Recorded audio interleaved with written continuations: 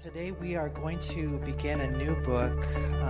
It's in the book of Proverbs. I'm excited about this. And, there's a part of me, to be honest, as a pastor, I just want to dive into the Word. I just want to teach the Bible because I know that that's what God has called me to do. But I also know that there's an elephant in the room. I also know that there's things that are going on that we've never experienced before in our life. And so we want to touch on those things, but not too much. I was thinking about how there's a lot of speculation out there, about this whole virus, whether it was done intentionally, whether it was done accidentally. And I can't really get into that because I don't know. But I know it's been allowed sovereignly. That I do know.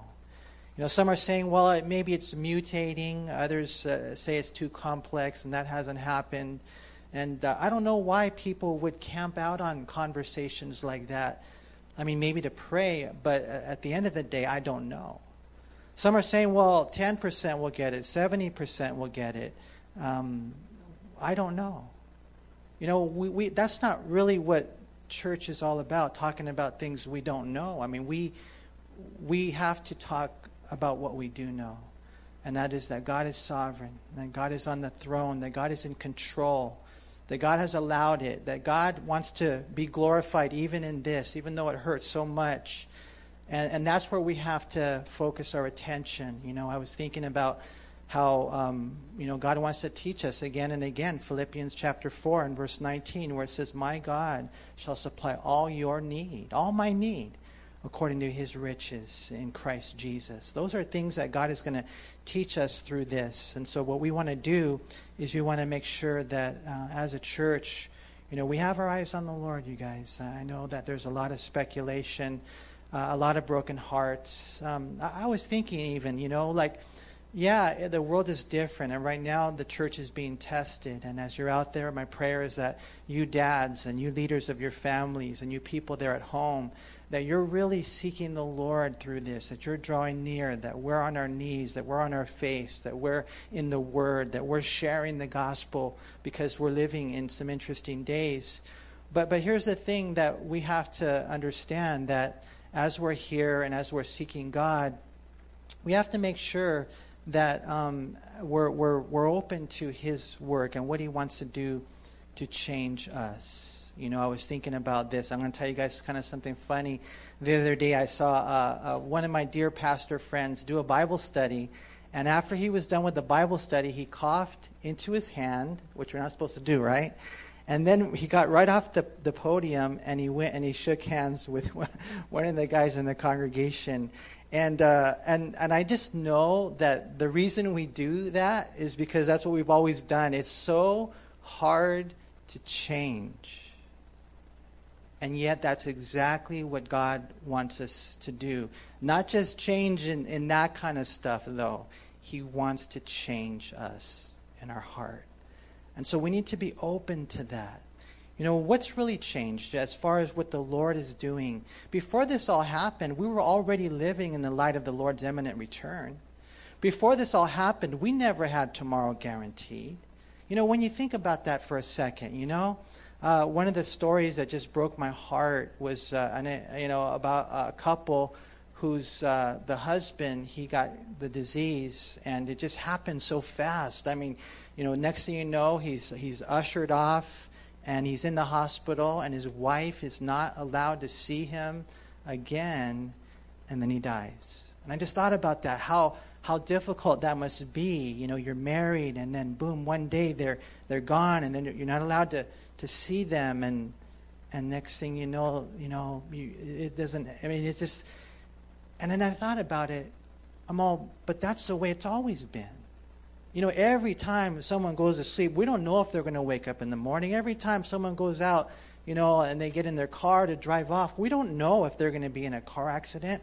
These are things that we should already know. And so my prayer is that we would come back to the Lord. When Daniel prayed or Nehemiah prayed, they included themselves in the sins. And so, yeah, Lord, deal with the world. Lord, you're on the throne. Lord, you might be bringing judgment. This is a broken world, and this is what sin does. And so we're praying for our nation to fall to our knees. But I also pray that we all would fall to our knees, check our hearts, and let the Lord do that kind of work in our life. Because this is crazy, man, what's going on. But at the same time, I also see the benefits of this. You know, it's been such a blessing for me and my family. We have some beautiful neighbors that we've been walking with every day, getting outside, getting to know them, experiencing fellowship. There's a lot of benefits, in being quarantined in one sense. Sometimes, you know, we're at home. We're being tested. You know, we've always believed the Lord is our provider. If you think about it, every time we eat, we pray. We say, thank you, Lord, for this food. But now it's a matter of whether or not, you know, we really believe that. You know, one of the heavy things that I was thinking as a pastor, and it's been so cool, we've had people come and say, hey, we want to help. We got some extra beans and rice. Literally, I had someone message me today, and if you're out there and that you know you want beans, let us know because we have extra. It was kind of funny. My son, he likes the way that my wife makes the beans, and so we almost ran out. But then the Lord provided. And so, you know, I was thinking, if you're out there and you lost your job or your hours got cut, can you send us a message? Can you email us so that we can at least know what's going on and just pray for you? And during these hard times, we want to be there for each other. There's a lot of things that God is doing through this. And so my prayer is that we would yield ourselves to Him. And we would let Him. And so, again, a million other things that I would like to share, but the Lord has really convicted me. He said, Manny, you got to make sure that you teach the Bible. And so today, we're in Proverbs chapter 1. Having just finished the book of Psalms, we now move on to this amazing book. And in one sense, the book of Psalms was an experience of the worship of God. But now, as we move on to the next book, we're going to talk about the wisdom of God. You know, it's more than common sense, right? It's more than just being street smart, or it's beyond knowledge. It's even beyond Bible knowledge. Some would say that wisdom is the application of Bible knowledge. And so you have to know it, but then you have to understand how does it apply to your life. You know, in this life you're going to see, we see it. Some are fools and some are wise. And what makes the difference? I think a study of the book of Proverbs can really make all that difference. You know, Warren Wiersbe said this. In the Old Testament, the Hebrew word for wise was used to describe people who were skillful in working with their hands, such as artisans who helped build the tabernacle and Solomon's temple. Wisdom isn't something theoretical, it's something practical that affects every area of life. It gives order and purpose. It gives discernment in making decisions. And so here's how it works. As we learn God's will, along with a heart to do it, then we develop this skill. A skill defined as the ability to do something well. And in this case, here it is. We can actually learn to live life well. That in one sense is the essence of what wisdom is. You know, there are those who don't do that. They live a foolish life. F-O-O-L. But what God wants to do is He wants to grant us this wisdom so that we can live a full life. F-U-L-L. And that is the skill of living life according to God's Word. And so that's why this book is so important. And so I have taught the book of Proverbs. I'm not sure how many years ago it was. It took me about 1.5 years to go through it because there's so much here. But what the Lord's kind of laid on my heart this time around is just to go through it a little quicker. And so my goal, hopefully, is to do one chapter each night. And so today, Lord willing, we're going to cover Proverbs chapter 1, and we begin in verse 1. Notice what we read. It says, the Proverbs of Solomon, the son of David, king of Israel. And so we begin with a couple of questions. Number one, what is a proverb? And number two, who is Solomon? These are the Proverbs of Solomon. And what is a proverb? Well, it's been defined as a sermon in a sentence. What that does when it's a sermon in a sentence, it makes these important points kind of easier to memorize, to hide in our hearts, with the hopes of living it out in our lives. You know, I'm sure a lot of you have a lot of Proverbs already memorized, and some of them not necessarily found in the book of Proverbs. For example, let me see if you guys can finish these sentences. When the going gets tough, the tough get going. That's a proverb that we memorize. And when it's applicable, it just kind of kicks in. And it helps us to muster up the strength that we need. That's the power of a proverb. There's another proverb that says, 2 wrongs don't make a right. See, that's a proverb. There's another one, better late than never. Or birds of a feather, they flock together. Or a picture is worth 1,000 words. Those are all proverbs that communicate things to us, right? There's the proverb that says, the early bird gets the worm, right? I mean, it tells us, hey, wake up in the morning and just, seize the day. Or the actions speak louder than words, right? And so, I mean, for me, those proverbs, they're powerful because it tells me, man, it can't just be intentions. It can't just be words. The proof is in the pudding. I mean, all those are proverbs that we have. There's one that says, practice makes perfect, or easy come, easy go.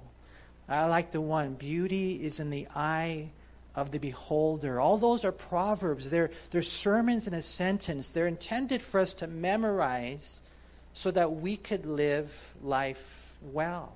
There's one, it's even biblical, but we've heard it around the circles of the globe, that good things come to those who wait. And we're not hasty. We wait on the Lord. Those are all examples of proverbs.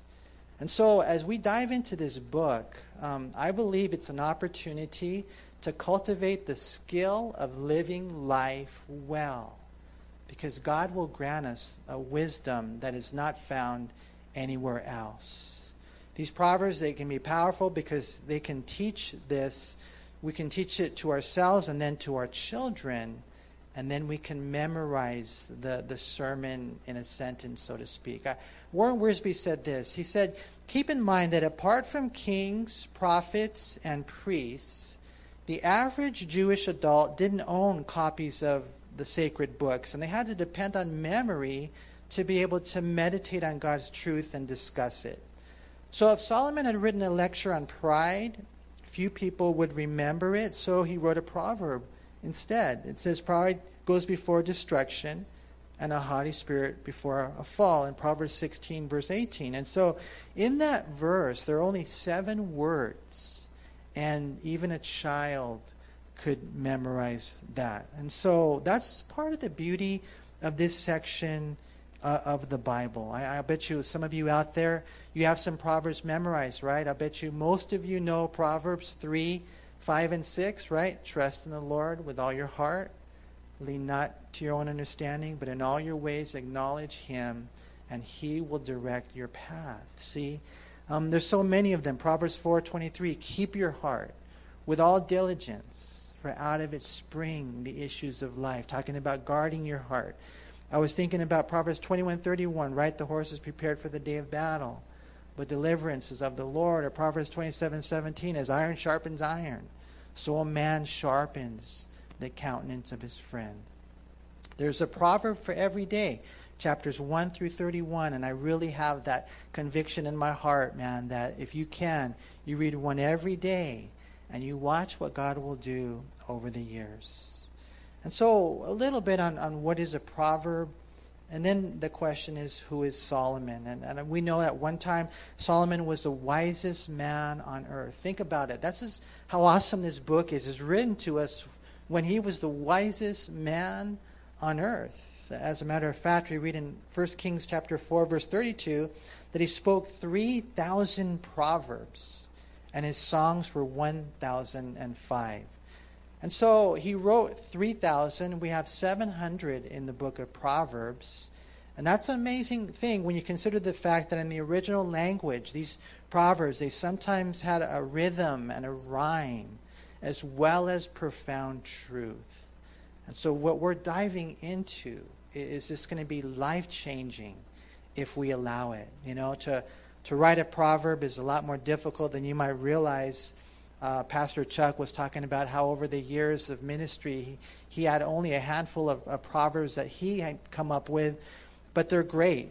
There's a proverb that he kind of invented. I think it's from him. It says, where God guides, God provides. You know, and it rhymes and there's rhythm there. But the most important part about it is that there's truth. And to me, that's always been good for me as a pastor, for us as a church. We don't have to, beg. We don't have to push.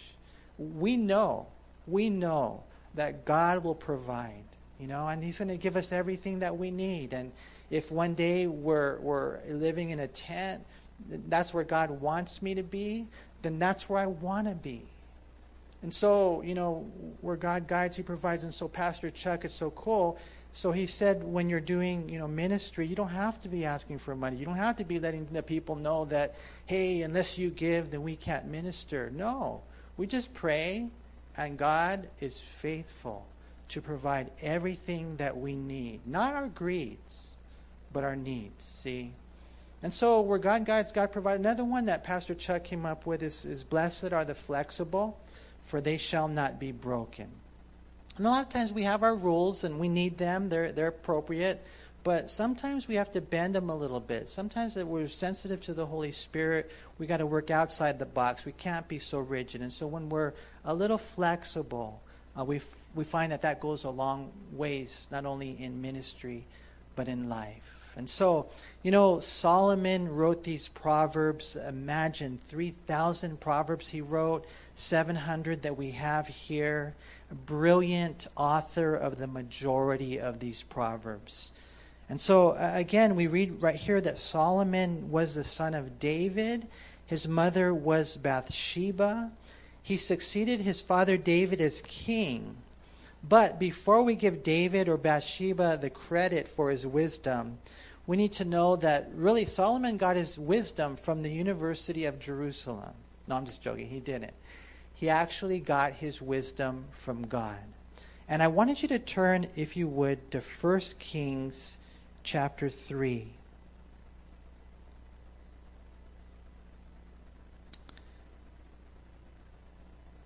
And notice what we read in verse 5. It says, at Gibeon, the Lord appeared to Solomon in a dream by night, and God said, ask, what shall I give you? Solomon is now king. He's offering these sacrifices to God. He definitely has a heart to seek after God. And imagine that. One day God appears to him and he says, hey, whatever you want, go ahead, you ask. And in verse 6 it says, and Solomon said, you have shown great mercy to your servant David, my father, because he walked before you in truth and in righteousness and in uprightness of heart with you. You have continued this great kindness for him, and you have shown him given him a son to sit on his throne as it is this day. Now, O Lord my God, you have made your servant king instead of my father David, but I am a little child. I do not know how to go out or come in. And your servant is in the midst, here it is, of your people, whom you have chosen, a great people, too numerous to be numbered or counted. Therefore, give to your servant an understanding heart to discern between good and evil, to judge your people, that I may discern between good and evil. For who is able to judge this great people of yours? And it says in verse 10 that this speech pleased the Lord, that Solomon had asked this thing. Then God said to him, because you have asked this thing, and have not asked long life for yourself, nor have asked riches for yourself, nor have asked the life of your enemies, but have asked for yourself understanding to discern justice, behold, I have done according to your words. See, I have given you a wise and understanding heart, so that there has not been anyone like you before you, nor shall any like you after arise after you. And so, it's the Proverbs of Solomon, understanding a little bit of what a proverb is, and understanding who wrote it. It's this man that God gave wisdom to beyond our ability to comprehend. No one like him before, no one like him after, except for the Lord Jesus Christ. And we're going to glean from this man. I love his motive for asking, because now he's king. And who knows, maybe, there might be that temptation to think, well, I've been raised in the palace and I kind of know the ins and outs of things. And Solomon, in his wisdom, asked for wisdom. And to me, I was thinking, wow, Lord, he understood the value of your people, because at the end of the day, he was realizing, I can't lead them, I can't judge them, I can't discern between good and evil, Lord. And so give me that wisdom. Literally in the Hebrew language, he says, give me a hearing heart. And that's what we find we need. You guys, I know all leaders need it, especially those of us who are endeavoring to lead God's people. Heavy, heavy responsibility. We can't do it without God's wisdom. But all of us do. Dads need wisdom. Moms need wisdom. All the people, what we see in James chapter 1, he talks about how Christians, we need that wisdom from above. And so we find a little bit about Solomon. We learn what a proverb is. And then thirdly, why did he write? We read in verse 2, back in Proverbs chapter 1, he says, to know wisdom and instruction, to perceive the words of understanding, to receive the instruction of wisdom, justice, judgment, and equity. And so, definitely we have some goals here, right? That knowledge that we need, the perception that we need, even to have a receptive heart, so that we could get a grip on wisdom, instruction, understanding, and all we need to live life skillfully, to draw near and to hear from God, the personal plans that he has for our life and the principles from above. If you get a chance, I encourage you, you can look up all those words right there. And although they're all similar, there's a little nuances, there's little distinctions between all of them. And this is why he wrote. Proverbs are written by Solomon because he wanted to pass the baton of wisdom on to future generations. And we read in verse 4 that to give prudence to the simple, to the young man, knowledge and discretion. A wise man will hear and increase learning, and a man of understanding will attain wise counsel. To understand a proverb and an enigma, the words of the wise and their riddles. And it's interesting when you read this right here as far as what is a proverb, who wrote it, why did he write it, and then a combination of things, I mean, at the end of the day, we're all at different places in our life as human beings, right? And we're wired differently. Right here he mentions the simple. In verse 4, the young man. I remember as a young man not having any guidance growing up and not having any common sense. And I remember going and got a job, and I wasn't working there too long. And I went and I wanted to buy a car, and I just figured, well, if I can get a new car, man, that would be really, really cool. And I just went in, and I just got ripped off. I got the car, but I think I was paying like 25% interest, and I paid this crazy price for it. Didn't negotiate at all. I thought I was doing them a favor, And basically, what is that? That's a young man who doesn't have any wisdom. That's a simple guy. And what we read in the Proverbs is that there's hope for them. There's hope for someone like me. Without the Lord, I know I would be living the full life, F-O-O-L. But now there's hope, because in his word, and especially in the Proverbs, you guys, I'm telling you, as men, we get together on Saturday mornings and we go through the Proverbs. We've been doing that for years. and it never, ever gets old. Someone might say, well, you're reading the book over and over again. Yeah, because I need it, and I not only need reminders. Here's another proverb. Have you ever heard that saying? Out of sight, out of mind. And when the day comes when I'm no longer reading the Proverbs, it's out of sight now, and it can easily go out of mind. And that's why, a guy can go and have an affair. And, because he's not in the Proverbs. There's a lot of reminders in the Proverbs, man. Don't go there. Proverbs 5, Proverbs 6, Proverbs 7, other places. So that's why I need to read it over and over again, because otherwise, if it's out of sight, it might be out of mind. Now I know where the phrase comes from, that guy's fooling around. What a fool that he would do that to his beautiful wife and children and God. But that's what happens when we lack wisdom. And so there's hope for these people right here. Solomon mentions the simple in reference to the naive person or the gullible person. He mentions the young man, that this guy who's not as experienced. No one's really taught him. He mentions a wise man right here. Notice again in verse 5, he'll hear and increase in learning. If you're wise, you never come to a place where you think you know it all. No, if you're wise, you are open to learn, man. And that's what we see right here. Even the man of understanding, it says there, will attain wise counsel. And what that means is that he in himself is open to counsel and guidance. And all of this is to make sense of the truths of life, to put the puzzle together, to work out or figure out the riddles, those enigmas. That's in reference to those people or situations that are mysterious and difficult to understand. When you come across those difficult situations in your life, you have to run to the Word. You have to fall to your knees, and you have to get godly counsel. And as you do, God will guide. And so Solomon, he writes to teach us, and as he does, he lays this foundational truth in verse 7 where it says, the fear of the Lord is the beginning of knowledge, but fools despise wisdom and instruction.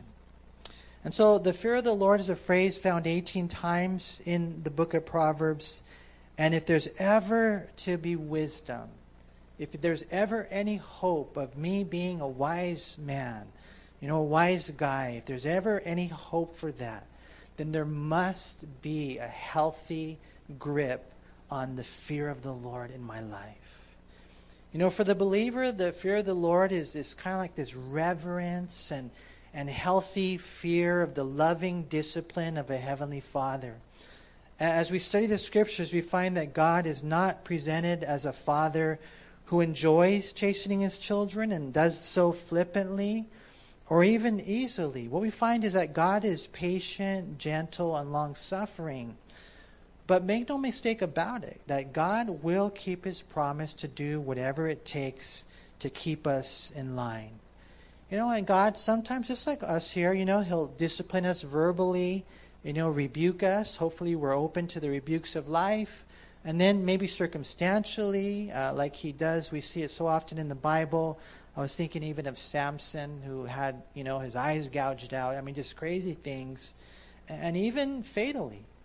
There has to be that healthy fear of the Lord. I was thinking about Nadab and Abihu, who were serving the Lord, but they offered strange fire to God. Or I don't know for sure if Ananias and Sapphira were genuinely saved, but in the book of Acts, chapter 5, they were people in the church, and God ended up taking their life because they were living a life of hypocrisy. So for us as Christians, if there's ever going to be any wisdom, there has to be a healthy fear of the Lord, where there's this reverence, where there's this awe, and where there's this understanding that God does discipline. I was thinking about that time when I went to the Grand Canyon, and when I saw it, it was just so awesome. It was just so surreal. When you're there, it's just like a trip. You're like, whoa. So there's that aspect of reverence and awe, but then there's also that aspect of fear. Like, I don't want to get too close to the edge, because if I fall down from there, man, I'm dead. And that's kind of the heart that we need to cultivate it even as Christians, but then as non-Christians. Like if you're out there, and let's just say your heart is aching, you're hurting, you're broken. I pray you would know God loves you. I pray you would know that, we live in a broken world, and that for every tear you cry, He cries 1,000 more. That love would draw you to Him. Jesus loves you. He was crucified for you. He was nailed to a cross for you. They put Him in a tomb. He rose 3 days later. All the sins you ever did, He paid the price for you. And He'll help you through all the things of life. There's hope in Him. So for the broken heart, that love, I pray you would know it. But sometimes out there you get the hard heart. You get people who, they're resisting God, and they're stubborn and obstinate. And for them, I have to share with you that you need to cultivate the fear of God. Because the truth is that God is loving, but God is also holy. And He can't allow sin in His presence. And one day, when a person who resists Jesus Christ dies, they will suffer the eternal consequences. It says in Matthew 10:28, and do not fear those who kill the body, but cannot kill the soul, but rather fear Him who is able to destroy both soul and body in hell. And that's why, we go where we want to go. You want to go to heaven, I would encourage you, come to Jesus today. Come to Him. Let the fear of God, that's the beginning of wisdom for all of us. That healthy understanding of our holy, holy God. When we go through life, and I know that sometimes when it comes to discipline, people have a distorted perspective. And hopefully there's some of you out there, you did have parents who you knew loved you, and who at the same time disciplined you. And that's what Solomon had. Notice what we read here in verse 8. It says, my son, hear the instruction of your father, and do not forsake the law of your mother. For they will be a graceful ornament on your head, and chains about your neck. And so here in verse 8, he uses the words, my son. It's found 23 times in Proverbs. And I don't know, ultimately when you look at this, you see that this comes from God, who is our Father. Yeah, maybe Solomon heard it from David, or maybe Solomon's transferring it down to his children. But ultimately we have to know that this comes from God. And it's interesting, just as a quick side note, this is from his father and his mother. And some would even, in one sense, categorize the church as kind of like a mother figure. And you've got to be really careful with that. But at the same time, what we're saying is listen. God is saying, my son, listen. We're saying, children of God, listen to what God is calling us to do. The Hebrew word translated listen is that word shema, and that is to listen and to obey. And so when you look at this, look at verse 10. He says, my son, if sinners entice you, do not consent. If they say, come with us, let us lie in wait to shed blood. Let us lurk secretly for the innocent without cause. Let us swallow them alive like Sheol, and whole like those who go down to the pit. We shall find all kinds of precious possessions. We shall fill our houses with spoil. Cast in your lot among us. Let us all have one purse. My son, do not walk in the way with them. Keep your foot from their path. And as I outline this chapter, very difficult to outline. The first part I came away with was what is a proverb, and then who. You have Solomon and some of the others that are mentioned. Why? The motive is to impart wisdom. But then as we close the chapter here, it's just a warning. It's a warning. And so number one, the warning is to consider the consequences. He's saying, my son, don't go with these guys. What we have now is what's called peer pressure. Sandy Adams said, through Proverbs, Solomon wants to give his son the inner anchors to say no to sin's enticement. He wants to build into his son a healthy independence where he can stand against the current of this world. I was thinking about my own son who's been tempted in different ways. It's kind of crazy. My heart, I guess it's the way it is a lot of times. But here, even at church, one day he was over there in one of the buildings that were adjacent, and some guy, just came up randomly and offered him drugs, and he said no. And then he was telling me one day he was at work, and just some random customer, offered him drugs, and he said no. And I thank God for that. But that's what the Solomon is saying here. Hey, when sinners entice you, son, don't go with them. And here we see these guys are violent. I'm thinking about, man, how sometimes people, they thrive on that. They want to get, crazy in that way. There's something about that sin nature, something about the enemy that's just so vicious. But ultimately, what we see right here is that they're greedy for gain. Look at verse 16. For their feet run to evil, and they make haste to shed blood. Surely in vain the net is spread in the sight of any bird, but they lie in wait for their own blood. They lurk secretly for their own lives. So are the ways of everyone who is greedy for gain. It takes away the life of its owners. And what we find right here, you guys, in the world that we live in, is that's the problem right here, is that people are greedy for gain. I wanted you to turn real quick to Luke chapter 12. This is one of the lessons that we're going to learn as we go through the book of Proverbs, because I believe even here in the States, we live in a materialistic society, and man, we are, Almighty God seems to be the dollar, and God is trying to break us of that, But these guys, they're doing their crime, they're committing evil, they're running to do it. Why? Because it says there in verse 19 that they're greedy for gain. So Jesus talked a little bit about this. In verse 13 of Luke chapter 12, it says, Then one from the crowd said to him, Teacher, tell my brother to divide the inheritance with me. But he said to him, Man, who made me a judge or an arbitrator over you? And he said to them, Take heed and beware of covetousness.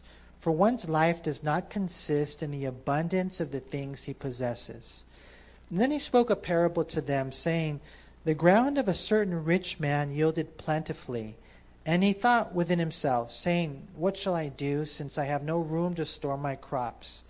And so he said, I will do this. I will pull down my barns and build greater, and there I will store all my crops and my goods. And I will say to my soul, Soul, you have many goods laid up for many years. Take your ease, eat, drink, and be merry. But God said to him, Fool, this night your soul will be required of you. Then whose will those things be which you have provided? So is he who lays up treasure for himself and is not rich toward God. And what we have right here is a story of an individual who was, like we read in the Proverbs, greedy for gain.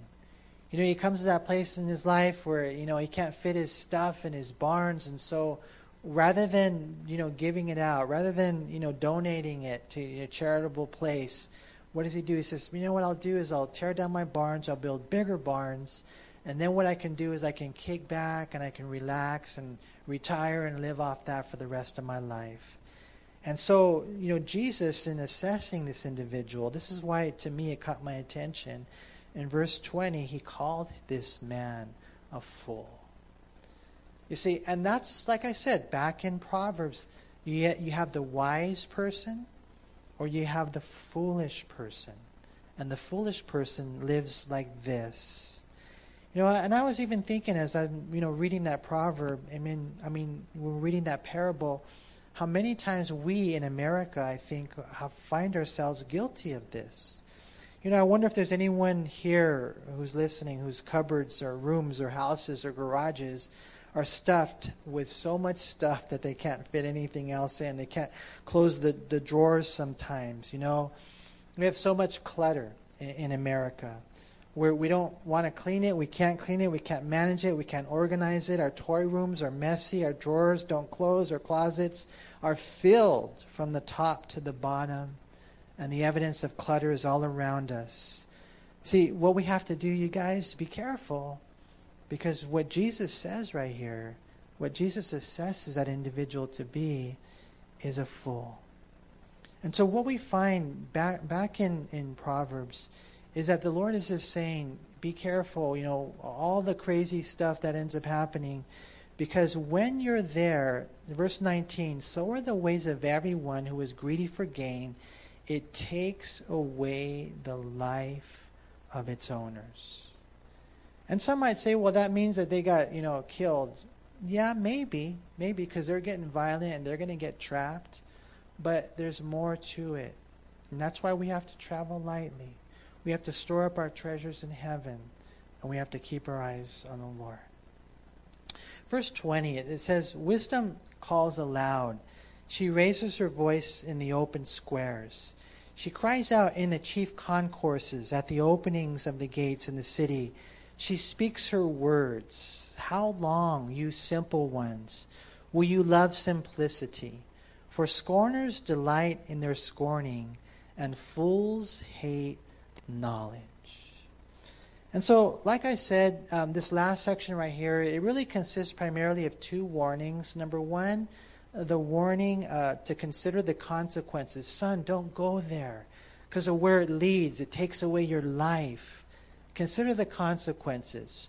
But then the second warning is answer the call. Wisdom now is personified. Wisdom now is calling you.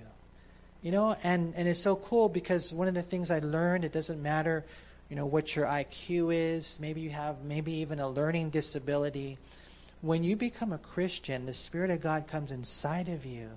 And the next thing you know is you have the capacity to understand spiritual things beyond those who might have multiple degrees. Why? Because it's a spiritual book. And what God is doing is God is calling you to seek Him, to mine, to dig for these treasures of wisdom, so that we can be transformed into wise men and women. He calls it in the marketplace. One person said this: the message of God's truth is made for the marketplace, not the ivory tower. We must share it at the head of the noisy streets. Wisdom even went to the city gate, where the leaders were transacting official business. And so, it's calling. It's calling. And it says there in verse 22, how long, you simple ones? And I think that, a lot of times the Lord is asking us that same question, how long? Insanity means doing the same thing over and over again, expecting different results. How long? When are you going to come to that place of surrender? When are you going to come to that place of praying, obediently? When will you do these things? I remember having a conversation with one individual, and he was having a real struggle in his walk, and he said, how long is God going to do this to me? And, how long is it going to take? And I told him, I don't think it's God doing it to you. As far as the how long question, I think God is asking you that. How long? I remember Elijah, when he's talking to the prophets of Baal, he says, how long will you falter between two opinions? If the Lord is God, then serve Him. That's got to be our heart. Right here he talks about the simple ones. And the simple ones are like I said earlier, naive, gullible. The Hebrew word actually carries the idea of being very open-minded. And there's a lot of people who pride themselves in being open-minded. And I like to mess around and say they're so open-minded that their brains fall out. You have to be careful with that, you guys. We're open-minded to the Word. This is God's Word, and that's where our hearts are. We have to be open-hearted to His Word. And then he mentions the scorners right here. And that refers to those who mock at God's message. And then he refers to the fools. And this is one who is obstinate and stubborn. Again, it's got nothing to do with mental deficiency, but rather the inclination to make wrong choices. And so there's no question that wisdom is required in every sphere of life. And therefore wisdom calls and even cries to us. The only question is whether or not we're really willing to listen.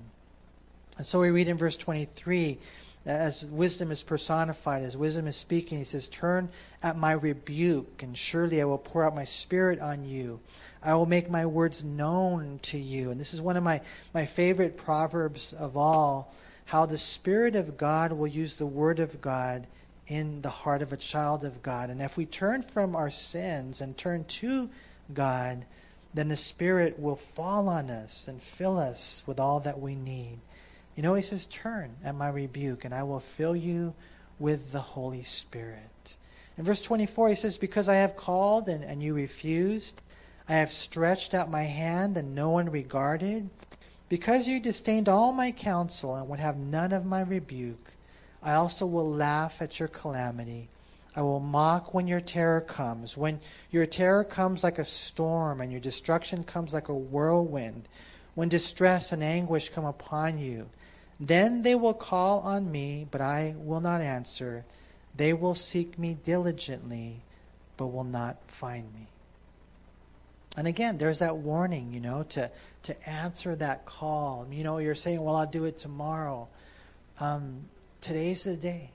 Today is the day of salvation. Isaiah 55 in verse 6, it says, seek the Lord while he may be found, and call upon him while he is near. And so whatever you do, don't be a procrastinator. Because what ends up happening right here is this crazy, the calamities that take place. Not necessarily that God is laughing at us. It's a personification of wisdom. But there is that aspect where, you might cross that line. And what we find is that God is saying, don't even test me. Don't even push it. Today is the day where we surrender our life to Christ. Verse 29, he says, because they hated knowledge and did not choose the fear of the Lord, they would have none of my counsel and despised my every rebuke. Therefore they shall eat the fruit of their own way and be filled to the full with their own fancies. For the turning away of the simple will slay them, and the complacency of fools will destroy them. But, and here's the contrast, whoever listens to me will dwell safely and will be secure without fear of evil. And so it's going to be cool going through the Proverbs. And there's a call. We're going to see it really in chapters 1 through 9. Predominantly we're going to see that chapter after chapter after chapter, God is calling us. He's saying, hey, let's do this. Let's get into the Word. Let's study these Proverbs. I think Solomon is saying, hey, God has moved me to write this. And so prayerfully, there's an answer, I'll sign up. Lord, I'll dig in. I'm not, one who doesn't need it. I've been a Christian for a while, but Lord, I need more wisdom. I need more understanding. And as you're answering that call, what we find right here is that God will then work in our lives, and I believe that we can change. I think that in all of our lives there's things that we need to turn from. Right there in verse 32, the turning away of the simple will slay them. If you turn away from God, that leads to death. But notice it says the complacency of fools will destroy them. Sometimes that's the problem, We get complacent in our walks as Christians. But the contrast there, again, is whoever listens to the Lord, whoever listens to these words of wisdom, then there is that safety net. And I know in my own life, when I think of all the temptations, all the pressures, all the things the world is throwing my way, all that's going on in society today, I find that right here, Lord, this is where it's at. So that my security is found in the Scriptures. And so prayerfully as Christians, we come to that place of absolute surrender. And prayerfully, if you're out there and you don't know the Lord, that man, you would surrender your life to Him. He loves you. He died for you. And we need to live our lives for Him.